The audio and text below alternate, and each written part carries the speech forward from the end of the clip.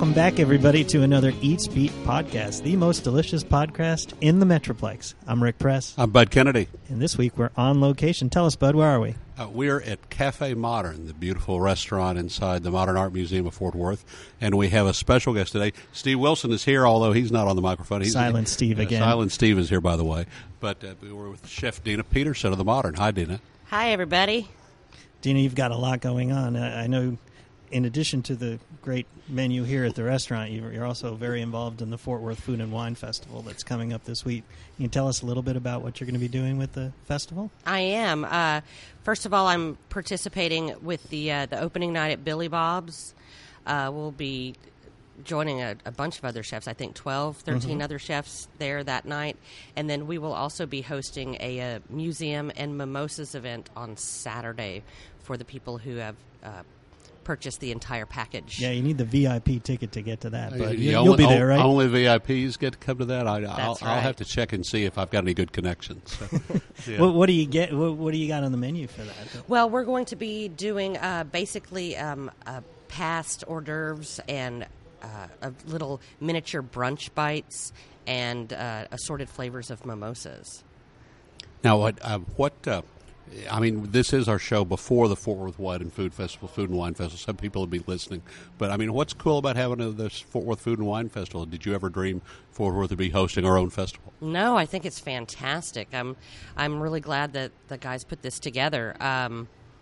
There's so many different cities around the U.S. that have done small food and wine festivals, and I'm really impressed that Fort Worth has finally gotten it together to get one. We've got so much culinary talent to share. You see people come and go from around the world every day here at the museum. I mean, what are they interested in when they come to Fort Worth? Are they interested in the dining here? Are they interested in steak or barbecue, or what food do they want? It's all over the map. We've got such a great array of people that join us, from tourists to school groups to ladies who lunch, business meetings. So it's really all over the map. A little bit of Southern food, a little bit of Asian flair. There's a little bit for everybody, and it really all gets utilized. Yeah, your menu kind of merges New Orleans and Tokyo a little in between. So Exactly. If you haven't been to the Modern, it's a beautiful building, has Asian influences because of the architect Tadao Ando, and I think the menu fits in perfectly with the building. We're sitting here looking out at the beautiful pond and the galleries. It's one of the best places to actually come and have lunch or dinner. What nights are you open for dinner? We're open every Friday night for dinner, and then we do brunch on Saturdays and Sundays. Now, I know it's festival weekend, and the festival's a big deal, but also you're you have a new menu that's come out, and then you're doing a special discount for the festival this weekend. That's right. We just started our new spring menu, so our menu is totally different than it was last week. Lots of exciting new things that reflect all of the spring produce. Yeah, what are some of the highlights there? Well, first off, we have a new exhibit, the David Bates exhibit.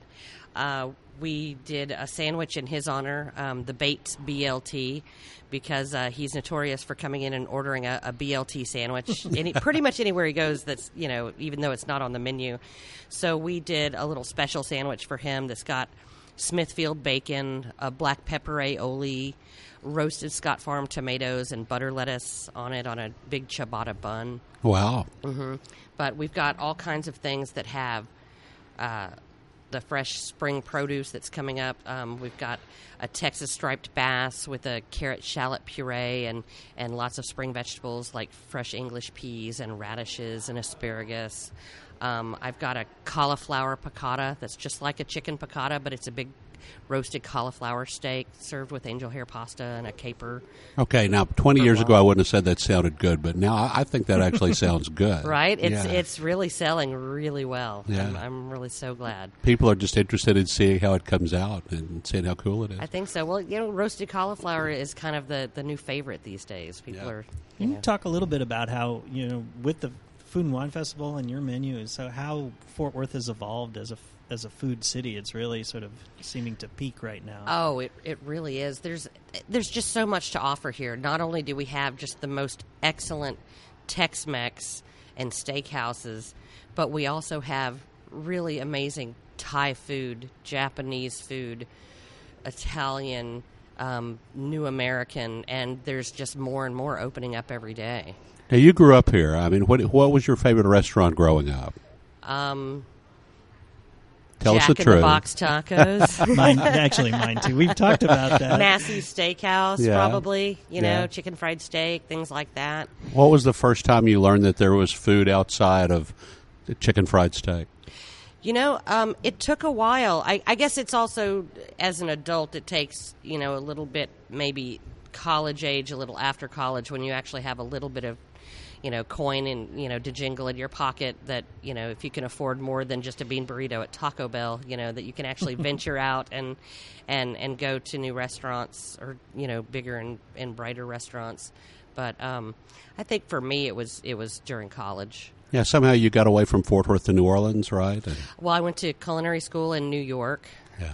and then I also lived in Birmingham, Alabama for a while when I was working for Cooking Light magazine. Then I moved to New Orleans, so I've got a lot of Southern food under my belt. And what brought you back here? Family mainly, and Fort Worth is just really over the past 20 years has really just changed completely. It's become a much more vibrant and thriving town as far as nightlife and restaurant life. But, you know, it's always friends and family that bring you back. Now, we talked about your new menu. We didn't talk about desserts, and something that people always come here for is desserts. What are the cool desserts you've got now? Oh, wow. I'm really excited about this new dessert menu. I've got my very favorite on the menu is a Vietnamese coffee affogato. If you know what an affogato is in Italian, it means drowned or suffocated. And basically, I'm making a condensed milk ice cream. And then at the table they pour a shot of hot espresso over it, and it's served with toasted coconut shortbread. Wow. Wow, it's delicious. And you don't have the tres leches, I guess you've changed. I have changed. We have a vanilla bean panna cotta with boozy berries on it. It's all the spring berries, raspberries, strawberries, blueberries, and they're tossed with sugar and a Cruzan blackstrap molasses rum. And I should ask, for Rick's sake too, what's the current hamburger on the menu? Is it a different? The hamburger always stays the same. We do a Stroop Ranch ground beef from a local ranch here, and you name the cheese, whatever cheese I've got in house, we'll put on the burger if I've got it, and your plain old lettuce, tomato, onion, pickle, and house-made Kennebec fries. Can I get some sriracha if I want it? Oh, heck yeah. We've promised our listeners that we will mention a burger at least once during every podcast, because we've had some complaints when we didn't. People complain we don't talk about enough burgers. Yes. Well, the menu, and even, I mean, some of the stuff you're going to be cooking at the food festival. Talk about that creative process now. I'm floored by some of the combinations on this menu and what some of the chefs come up with now. And does it put a lot of pressure on you now to come up with sort of bigger creations? It does. It really does, as far as, for number one, just deciding what are we going to serve that is indicative of our cuisine. And it's also your chance to shine and to showcase what you can do. Mm-hmm. So I actually was really having a hard time deciding what I was going to serve at the opening night festivities, until Mark Hitchery, the chef at Billy Bob's, texted me and said that he wanted me to make hummus and tabbouleh. And so I'm actually doing a spin on all of that. I'm doing a farro whole grain tabbouleh with a mint vinaigrette, and I'm doing a harissa spiced hummus on pita chips. So it's hummus and tabbouleh, but with a little twist. Now, is this the first time hummus and tabbouleh have ever appeared at Billy Bob's? I think they've been on the main stage, question. but never in the. It's quite the lineup of chefs on that opening night. I think they're really sort of featuring the 12 sort of marquee chefs in Fort Worth, and so I mean, that's quite the honor. Well, to be and one thought of- as, Oh, I think, Tim definitely. Love and Terry Chandler. And Yeah, but one of the nice things is that it's not just like Tim and Terry and John, and there's you and Molly, and I mean the women are involved too, and I mean you've been a big part of the women chefs emerging here. Right. I was one of, well, besides Louise, Yeah. of course, from Bistro Louise, but it's really fantastic to see all of these female chefs that are emerging in Fort Worth. It's finally becoming a much more balanced playing field here. Yeah, and that definitely seems just in the last few years that you're starting to hear some names other than Louise, who that name comes up a lot, and everybody wishes that. Everybody's always followed Louise, but I remember when there were debates. I mean, when Louise first opened Cafe Espen, and there were other chefs in town who said, "Well, you shouldn't call her a chef.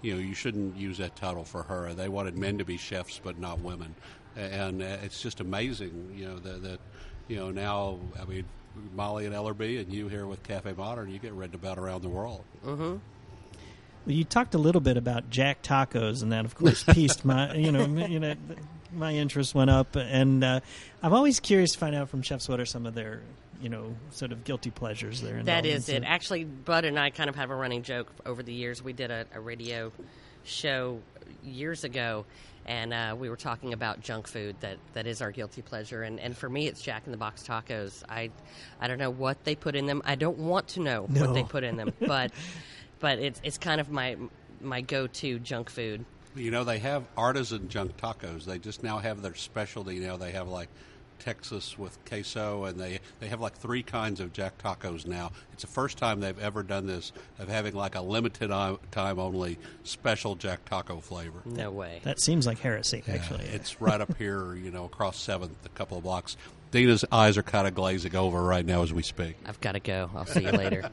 What about we like to ask chefs also, like, what are some of their favorite places to kind of to go and check out who's doing what around town? I mean, you're a chef at a museum, and so I imagine that's somewhat a little bit different than. Yeah, you're only open one night a week.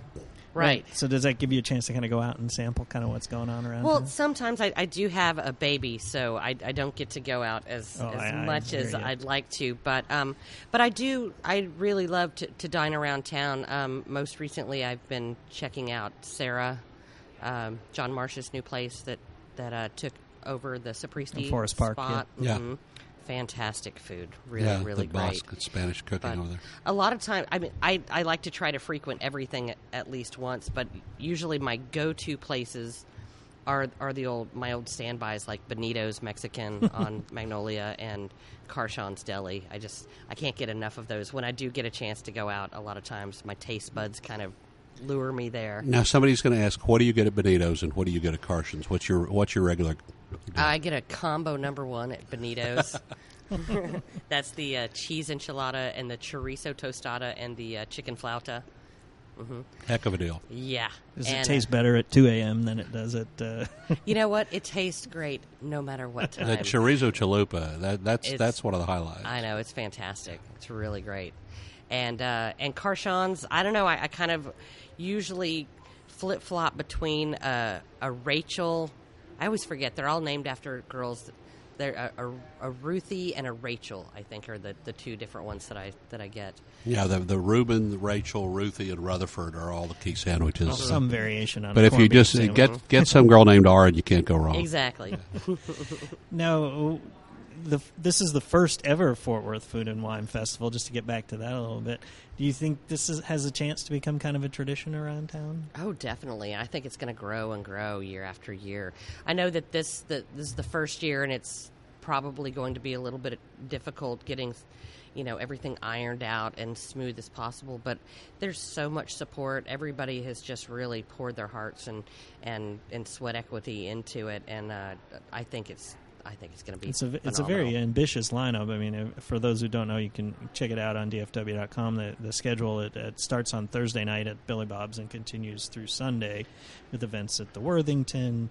There's also the VIP events, but there's then the cooking demonstrations in Sundance Square on Right. on There's all Saturday. kinds of things. There's Burgers and Blues. There's our museum event. There's champagne or sips. I forget what it's called, but it's like drinking champagne and eating caviar, and there's all kinds of And the $500 exactly. dinner, But you know, lunch there's something at for Bass Hall. every level. That's the point.